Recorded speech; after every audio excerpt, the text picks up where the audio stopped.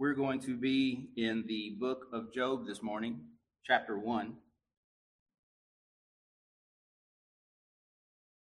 And before we get started, I would once again ask that you go to the Lord in prayer with me.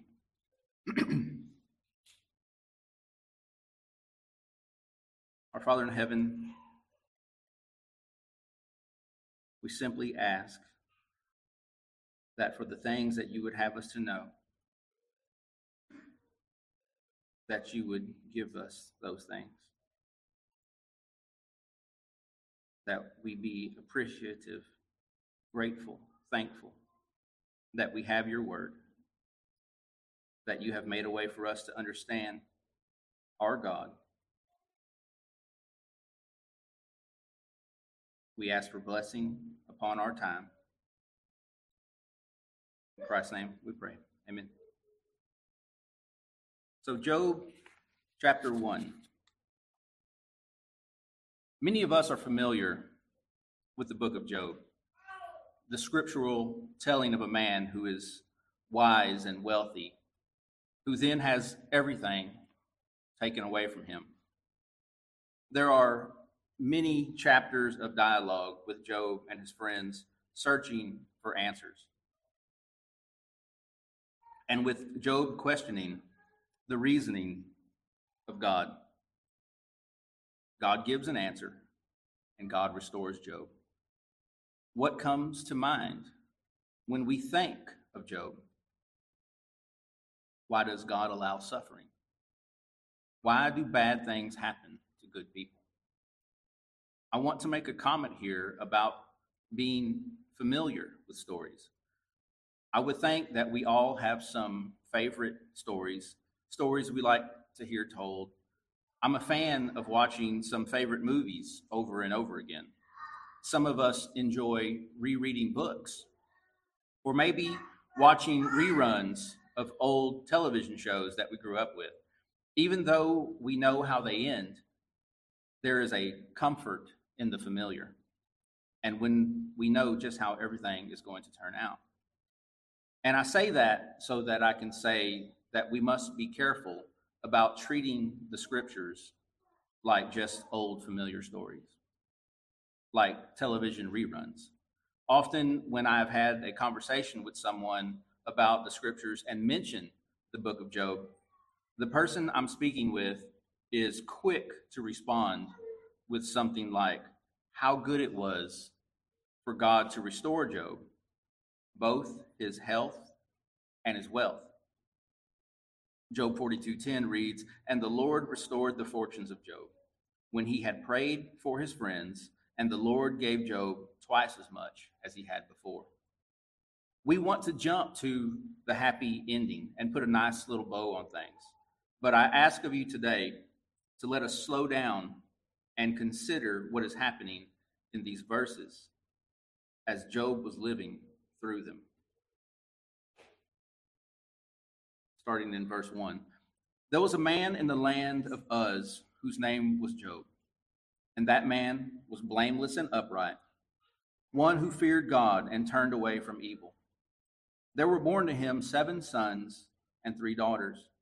He possessed 7,000 sheep, 3,000 camels, 500 yoke of oxen, and 500 female donkeys, and very many servants, so that this man was the greatest of all the people in the east. His sons used to go and hold a feast in the house of each one on his day, and they would send and invite their 3 sisters to eat and drink with them. And when the days of the feast had run their course, Job would send and consecrate them. And he would rise early in the morning and offer burnt offerings according to the number of them all. For Job said, "It may be that my children have sinned and cursed God in their hearts." Thus Job did continually. Although the actual author of the book of Job is unknown, it can be inferred that it cannot be Job. Job would not have known about the conversations between the Lord and Satan that appear in upcoming verses. It was probably an Israelite since he refers to God by the covenant name Yahweh. And the author must have been a prophet. How else would he have been able to know about the secret things of God? Verse 1, there was a man in the land of Uz whose name was Job. The land of Uz was outside of the borders of Israel, to the east and the south, in or near the land of Edom. We know this from Lamentations 4:21. Rejoice and be glad, O daughter of Edom, you who dwell in the land of Uz. Calvin ties the fact that since Job was from the land of Uz, that would make him most likely an Edomite of the lineage of Esau, and that Job lived in a time when God's church was not yet established. Job could be considered one of God's remnant, outside of the covenant, among the pagans, yet he served and worshiped the one true God. Also of note from Calvin, now we cannot determine when Job lived unless we understand that he belonged to a very ancient time. Some Jews have even thought that Moses was the author of the book and had given this picture to the people so that the children who were descended from Abraham's race might know that God had privileged others who were not of that lineage, and so that they might be ashamed if they were not walking in innocence in the fear of God. God has always intended that the wicked and unbelievers would be without excuse, and for that reason, he intended that there would always be a few people who would follow what he had made known to the ancient fathers. Such was Job. As Scripture tells us, and the present story gives a clear picture of how he served God in innocence and lived among men in complete uprightness. Here in verse 1, we see it stated that Job was blameless and upright, one who feared God and turned away from evil. This is later reinforced in verse 8, where God himself describes Job as blameless and upright. But what does this mean? Blameless can mean a whole, a complete, morally innocent, having integrity. And upright can mean straight and level, loyal and correct. Two other words we could use here are perfect and righteous. And we must understand that this would not mean perfectly righteous. This does not mean sinless. There is no sinless perfection that Job could have obtained or earned, and neither can any of us. There's only one who has been and is perfectly righteous and sinless, and that is the God-man, Jesus Christ. Job here is a genuine believer, and we can see that his faith is counted to him as righteousness. What types of things marked Job's life, where God himself would describe him as blameless and upright, perfect and righteous? Let's look at the next part of the verse. It leads us to an answer to this very question. Continuing in verse 1, one who feared God and turned away from evil. What does it mean to fear God? For the believer, to fear God is to give respect, obedience, submission, and worship to him because he is worthy. To fear God refers to giving reverence and awe. Reverence for the Holy One of Israel, God the Father, who spoke the world and all of creation into existence from nothing. Job's life must have been marked by this reverence, this holy fear. He served and worshiped God both outwardly and inwardly. He believed in the moral law giver. Even though he couldn't yet be familiar with the Ten Commandments that would be given to Moses on Sinai, he understood the concept of what we would know as the summary of the moral law.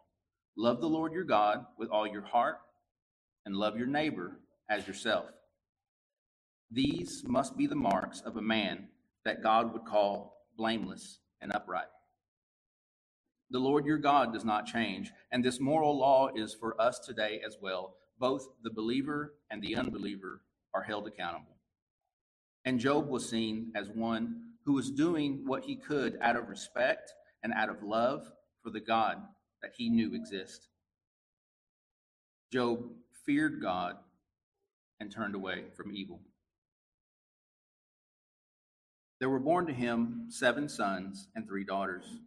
He possessed 7,000 sheep, 3,000 camels, 500 yoke of oxen, and 500 female donkeys, and very many servants, so that this man was the greatest of all the people of the East. His sons used to go and hold a feast in the house of each one on his day, and they would send and invite their 3 sisters to eat and drink with him. And when the days of the feast had run their course, Job would send and consecrate them, and he would rise early in the morning and offer burnt offerings according to the number of them all. For Job said, "It may be that my children have sinned and cursed God in their hearts." Thus Job did continually. Verse 3 says, "This man was the greatest of all the people in the East." Job apparently was a smart and successful businessman. With this many sheep and camels and oxen and donkeys, he must have been heavily involved with local communities in agriculture and in trade. Think of how a factory comes to a town and how the community grows around it, and how everyone who lives in the area is somehow connected with the people who work there. How other people depend on those workers to come to them for their needs: clothing, groceries, restaurants, goods, and supplies. Job's collection of cattle and beasts must have played a large role in how the people around him were able to survive and thrive and live in their community. And Job must have been a good father. It is plain from the text that Job loved his family and understood that he had a responsibility to pray for them, to consecrate them, to offer sacrifices of burnt offerings to God for them. What does it mean to consecrate? To prepare, to sanctify, to bless, to be set apart, to be in transition towards some degree of holiness, to become holy. Old Testament priests were consecrated. They were washed and dressed in priestly garments, symbolizing how they could not come to God as they were. Sacrifices were made on their behalf in order that they may be set apart to do holy work. Job did not have these rituals as the sons of Aaron would have had, but true worship has always been worship that is from a true heart. Job must have been a good father. What do we see here in the text? He would consecrate his children. He would make sure they were washed. He would make sure they were clean both physically and spiritually. Job would rise early in the morning and offer burnt offerings from his flocks. Job would take an animal without spot or blemish according to the number of them all. Job had 7 sons and 3 daughters. The scripture says his sons used to go and hold a feast in the house of each one on his day. Job's children were at least young adults. Do you think that some had wives and husbands and children of their own? Would Job have been concerned for all of them? The text only mentions Job's children, but we can be sure that a blameless and upright man would have had a conscience in these matters that would lead him to consider the extended family and make burnt offerings according to the number of them all. Can you consider the spectacle of Job rising early in the morning and pulling from his flocks enough animals for sacrifices for the burnt offerings for his 10 children? From the Preaching the Word commentary on Job, written by Christopher Ash, later in the history of Israel, a burnt offering would be the most expensive form of sacrifice, in which the whole sacrificial animal is consumed. It pictures the hot anger of God burning up the animal in the place of the worshiper, whose sins would have made them liable to be burned up in the presence of God. We can imagine Job doing this for them, one at a time. This one is for you. And he lights the fire, and the animal is consumed. And the son or daughter watches the Holocaust and thinks, that is what would have happened to me if there had not been a sacrifice. And then the next one, this one is for you. And so on until all the children were covered by sacrifice. For Job said, it may be that my children have sinned. Mothers, fathers, what is the example that we see here set by Job? What is the example that we see here that a person who would want to be considered by God as upright and blameless, how should that person express their love and affection for those of whom they have been given charge? Let us consider our expected sacrifice of prayer for those whom we are responsible for.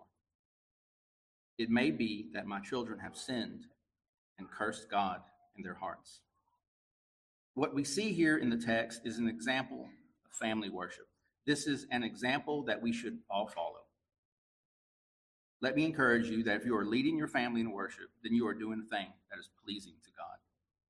We see Job here as a priest in his home, leading his children in worship, fearing for their souls, fearing where a life without knowing God may lead them. Job rises early and pleads for the salvation of his children. And we should do the same. Let us not just pray for our families. Let us pray with our families. We have the scriptures so that we may know more about our Heavenly Father. Let us read them, and let us read them together with our families in our homes, offering prayers and praises to God. And this spiritual responsibility to our families doesn't stop there. We are to show them the way. We are to lead by example. We are to live godly and holy lives. We can't neglect these duties. We can't think that the church will handle it a day or two a week. Deuteronomy 6 read, "Hear, O Israel, the Lord our God, the Lord is one. You shall love the Lord with all your heart and with all your soul and with all your might. And these words that I command you today shall be on your heart. You shall teach them diligently to your children, and shall talk of them when you sit in your house, and when you walk by the way, and when you lie down, and when you rise."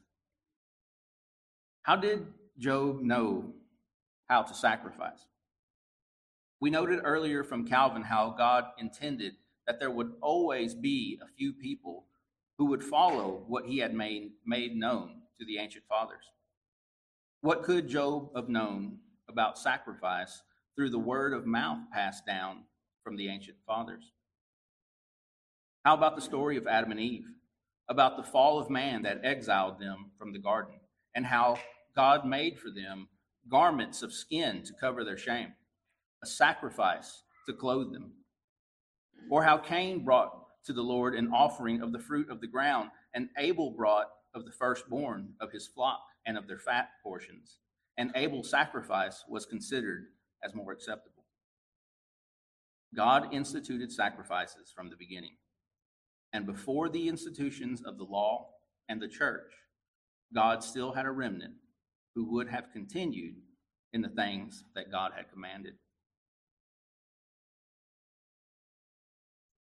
Reading from verse 6. Now there was a day when the sons of God came to present themselves before the Lord, and Satan also came among them.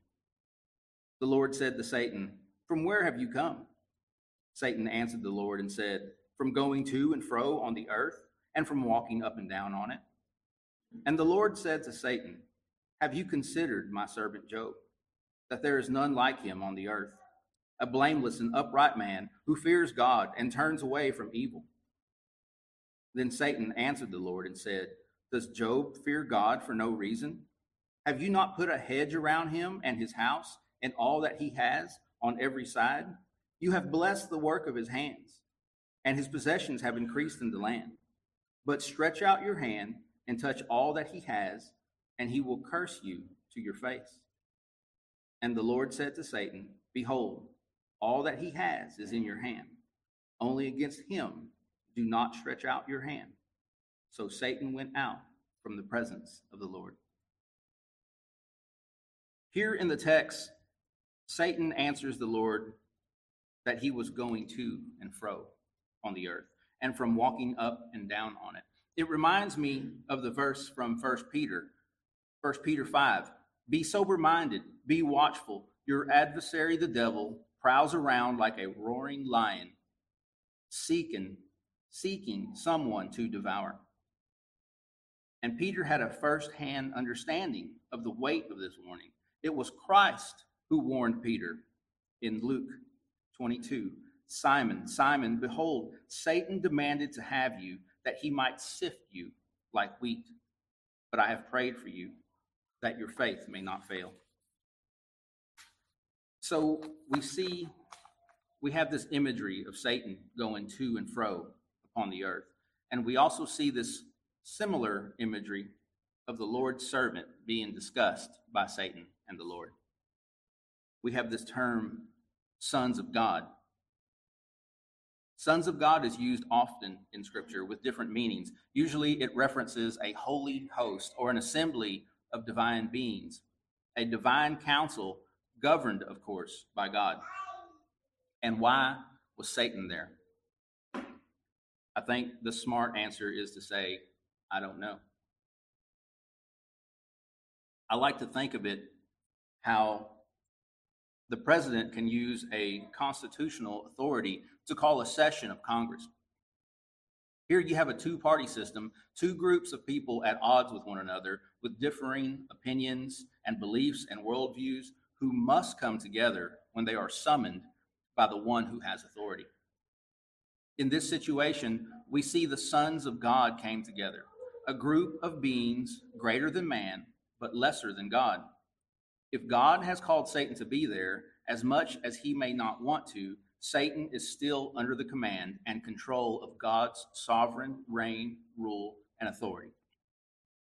To state the matter simply, if God had wished for Satan not to be present, then he would not have been able to be there. I don't believe that God offered up Job. We see in the text, have you considered my servant Job? I read this in the manner of when Christ could read the hearts of the Pharisees. For instance, in Matthew 12, it states, knowing their thoughts, he, that is Christ, said to them. Knowing their thoughts. Christ knew what they were thinking. And when God says, have you considered my servant Job? It's as if God knows Satan's thoughts and that Satan wants access to Job. He knows that Job is upright and blameless, and he wants nothing more than to turn Job against the Lord and have him curse God to his face. Similar to when Christ spoke about Simon Peter, that Satan had demanded him so that he may sift him like wheat. From verse 8. And the Lord said to Satan, have you considered my servant Job, that there is none like him on the earth, a blameless and upright man who fears God and turns away from evil? Then Satan answered the Lord and said, does Job fear God for no reason?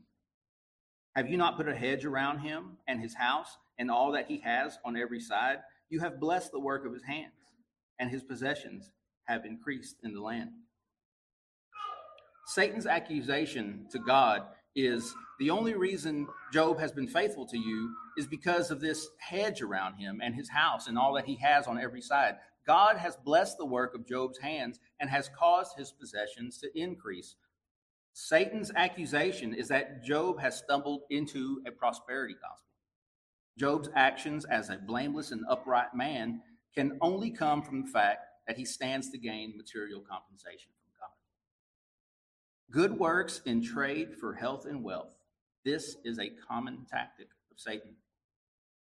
Scripture tells us how Satan tempted the Lord Jesus. The devil took him to a very high mountain and showed him all the kingdoms of the world and their glory. And he said to him, all these I will give you if you will fall down and worship me. We are often warned about creating a God of our own thoughts, a God who is all loving or all merciful, dismissing his anger for sin, dismissing his demands of justice. But be careful that you do not come to God for the temporary things of this world, such as health and wealth. If so, you are participating in covetousness. which is idolatry. Colossians 3:5. Verse 11 reads, "But stretch out your hand and touch all that he has, and he will curse you to your face." And verse 12, "And the Lord said to Satan, Behold, all that he has is in your hand. Only against him do not stretch out your hand." What's important to see here is that Satan can do nothing. Satan can in no way oppose God except by divine permission. God will allow the testing of Job, and it is God who has set the limits on what Satan can do. Starting in verse 13. "Now there was a day when his sons and daughters were eating and drinking wine in their oldest brother's house. And there came a messenger to Job and said, The oxen were plowing and the donkeys feeding beside them, and the Sabaeans fell upon them and took them and struck down the servants with the edge of the sword. And I alone have escaped to tell you."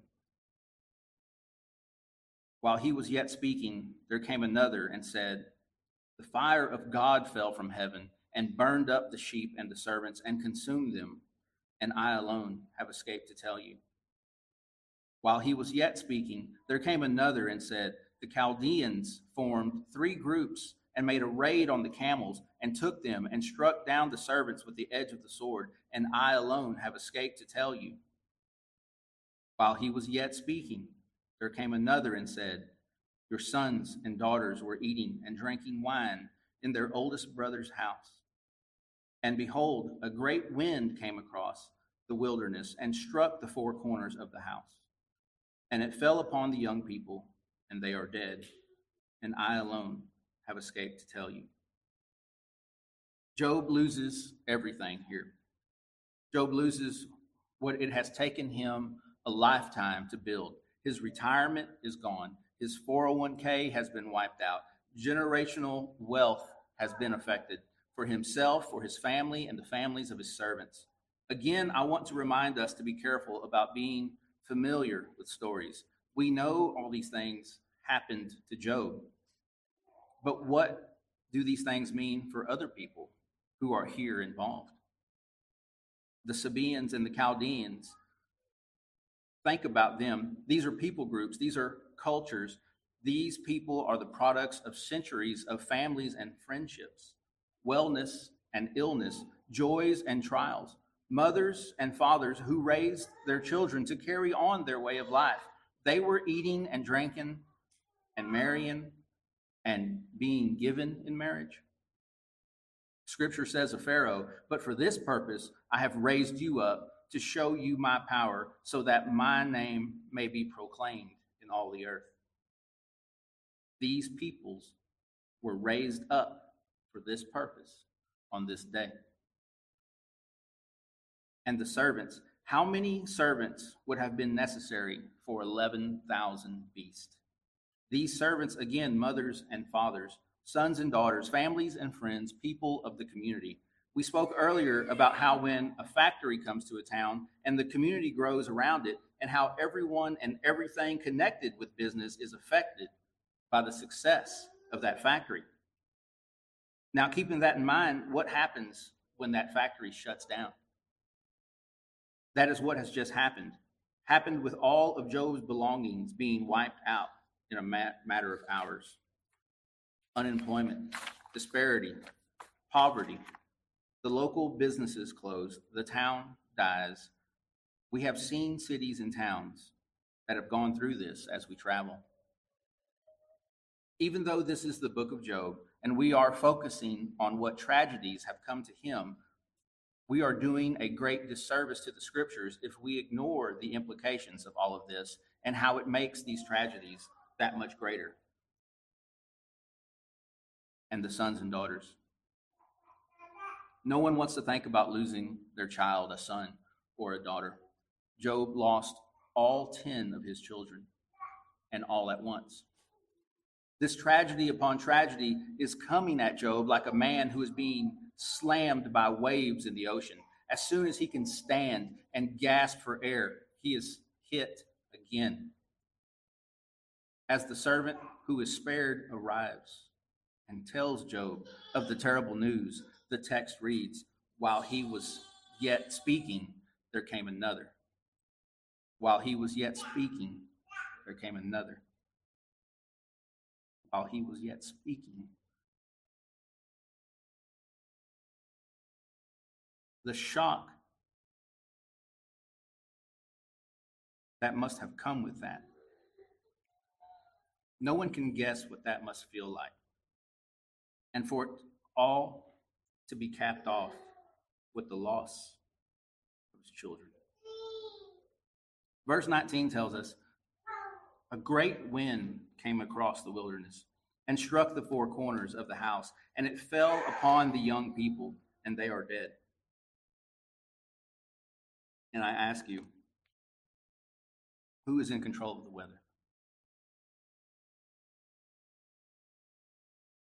If there was still a question as to who is sovereign, verse 16 tells us the fire of God fell from heaven and burned up the sheep and the servants and consumed them.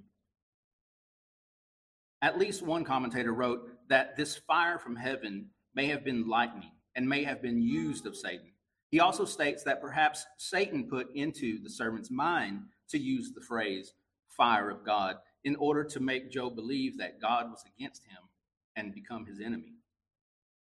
But when I think about tragic weather events in our world that we call acts of God that often bring death and destruction, I find it hard to believe that those events are out of the sovereign control of God. We must be careful not to attribute evil to God. Our confession reads, God hath decreed in himself from all eternity by the most wise and holy counsel of his own will, freely and unchangeably, all things, whatsoever comes to pass. Yet so as thereby is God neither the author of sin, nor hath fellowship with any therein. Why does God allow suffering?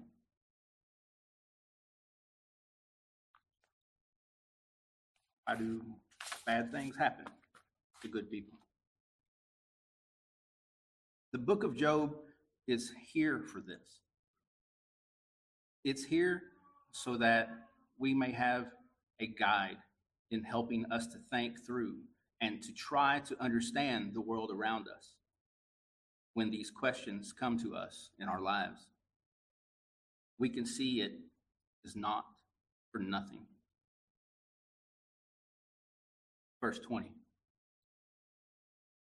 Then Job arose and tore his robe and shaved his head and fell on the ground, worshipped. And he said, naked I came from my mother's womb, and naked shall I return. The Lord gave, and the Lord has taken away. Blessed be the name of the Lord.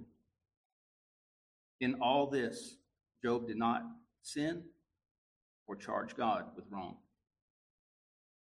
Job fell to the ground and worshiped. I think for many of us, it is wishful thinking to believe that we could do what Job did. That during the most devastating types of life events that anyone would ever go through, that we would have the ability, that we could even have the mindset to fall to the ground and to worship God.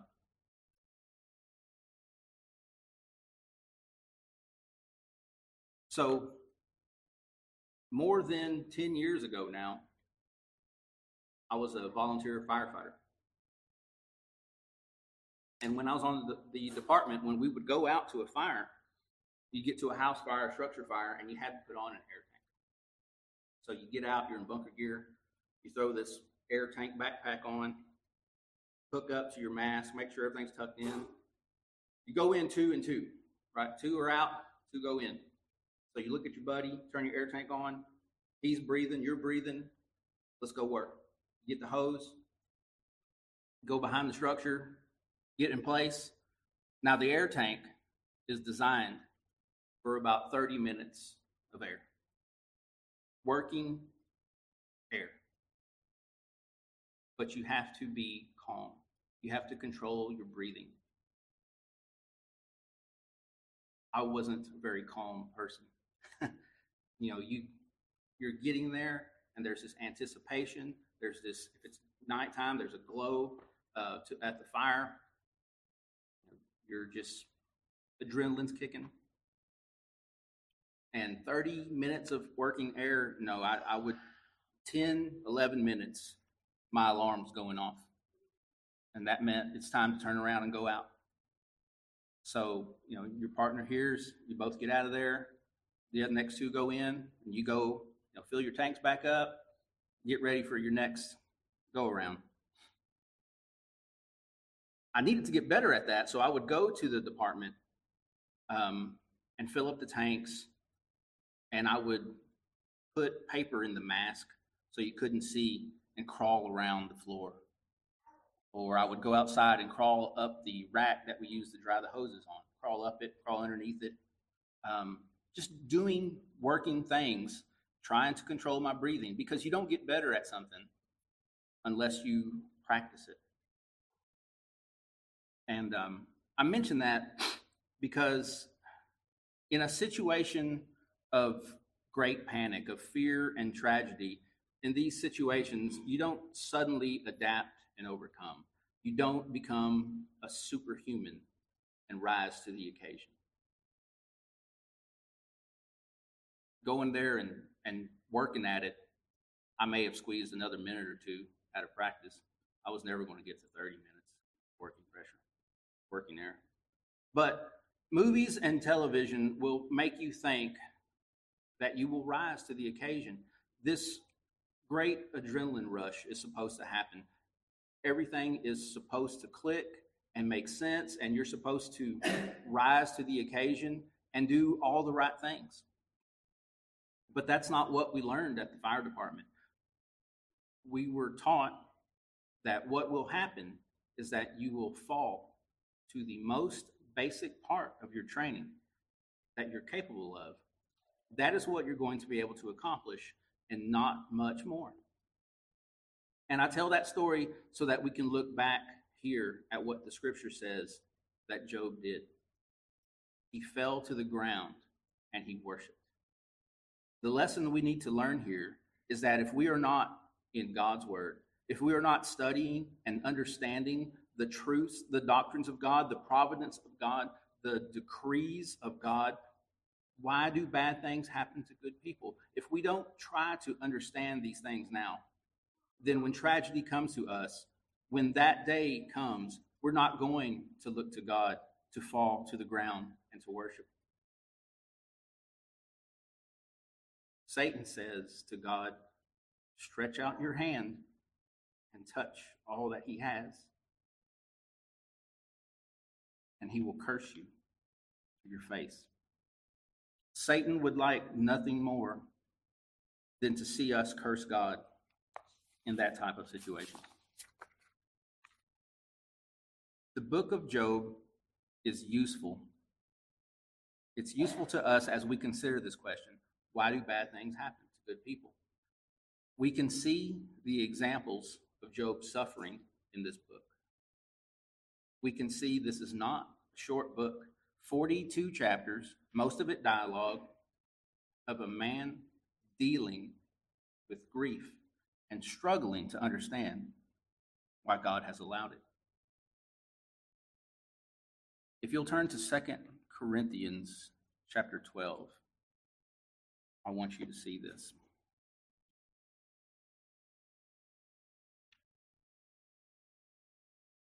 2 Corinthians chapter 12, reading from verse 7. So to keep me from becoming conceited, because of the surpassing greatness of the revelations, a thorn was given me in the flesh, a messenger of Satan to harass me, to keep me from becoming conceited. 3 times I pleaded with the Lord about this, that it should leave me. But he said to me, my grace is sufficient for you, for my power is made perfect in weakness. Therefore, I will boast all the more gladly of my weaknesses, so that the power of Christ may rest upon me. For the sake of Christ, then, I am content with weakness, insults, hardships, persecutions, and calamities. For when I am weak, then I am strong. Paul was given a thorn in the flesh, and the scripture says, a messenger of Satan to harass me. But God said, my grace is sufficient for you. Paul knows that it was the will of God and for the purposes of God that he would suffer this thorn in his flesh. Where do we see Christ in Job? Job was a type of mediator, a priest in his own home. We know about where the sacrifices pointed, about the substitution of penalties due for sin. It was to pay the penalties of sin on our behalf that Christ allowed himself to be nailed to the cross. It was evil and the evil intentions of men and Satan that seemed to make sure Christ was put upon that tree. But it was the decree of God that it would happen for the purposes of good, for the good of his people. For the unbeliever, trials and afflictions can harden their heart. Why would I want to worship a God that would allow this type of suffering to happen? But for the believer, we can have a sense of comfort and understanding, knowing that none of these things can happen unless it is by divine permission of our Heavenly Father for our good, for his glory. The things that Job went through are for our good. We have it in God's holy revelation to us for all of God's people to read and to come to terms with. And we know that Job is in heaven with our Lord and Savior now. And for 10,000s upon 10,000s of years, he will praise his name. And that these things that have happened to him were a momentary affliction, preparing him for an eternal weight of glory beyond all comparison.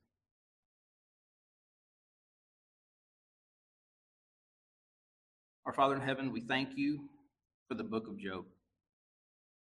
We know that there are questions that arise. There are things in this world that we don't understand.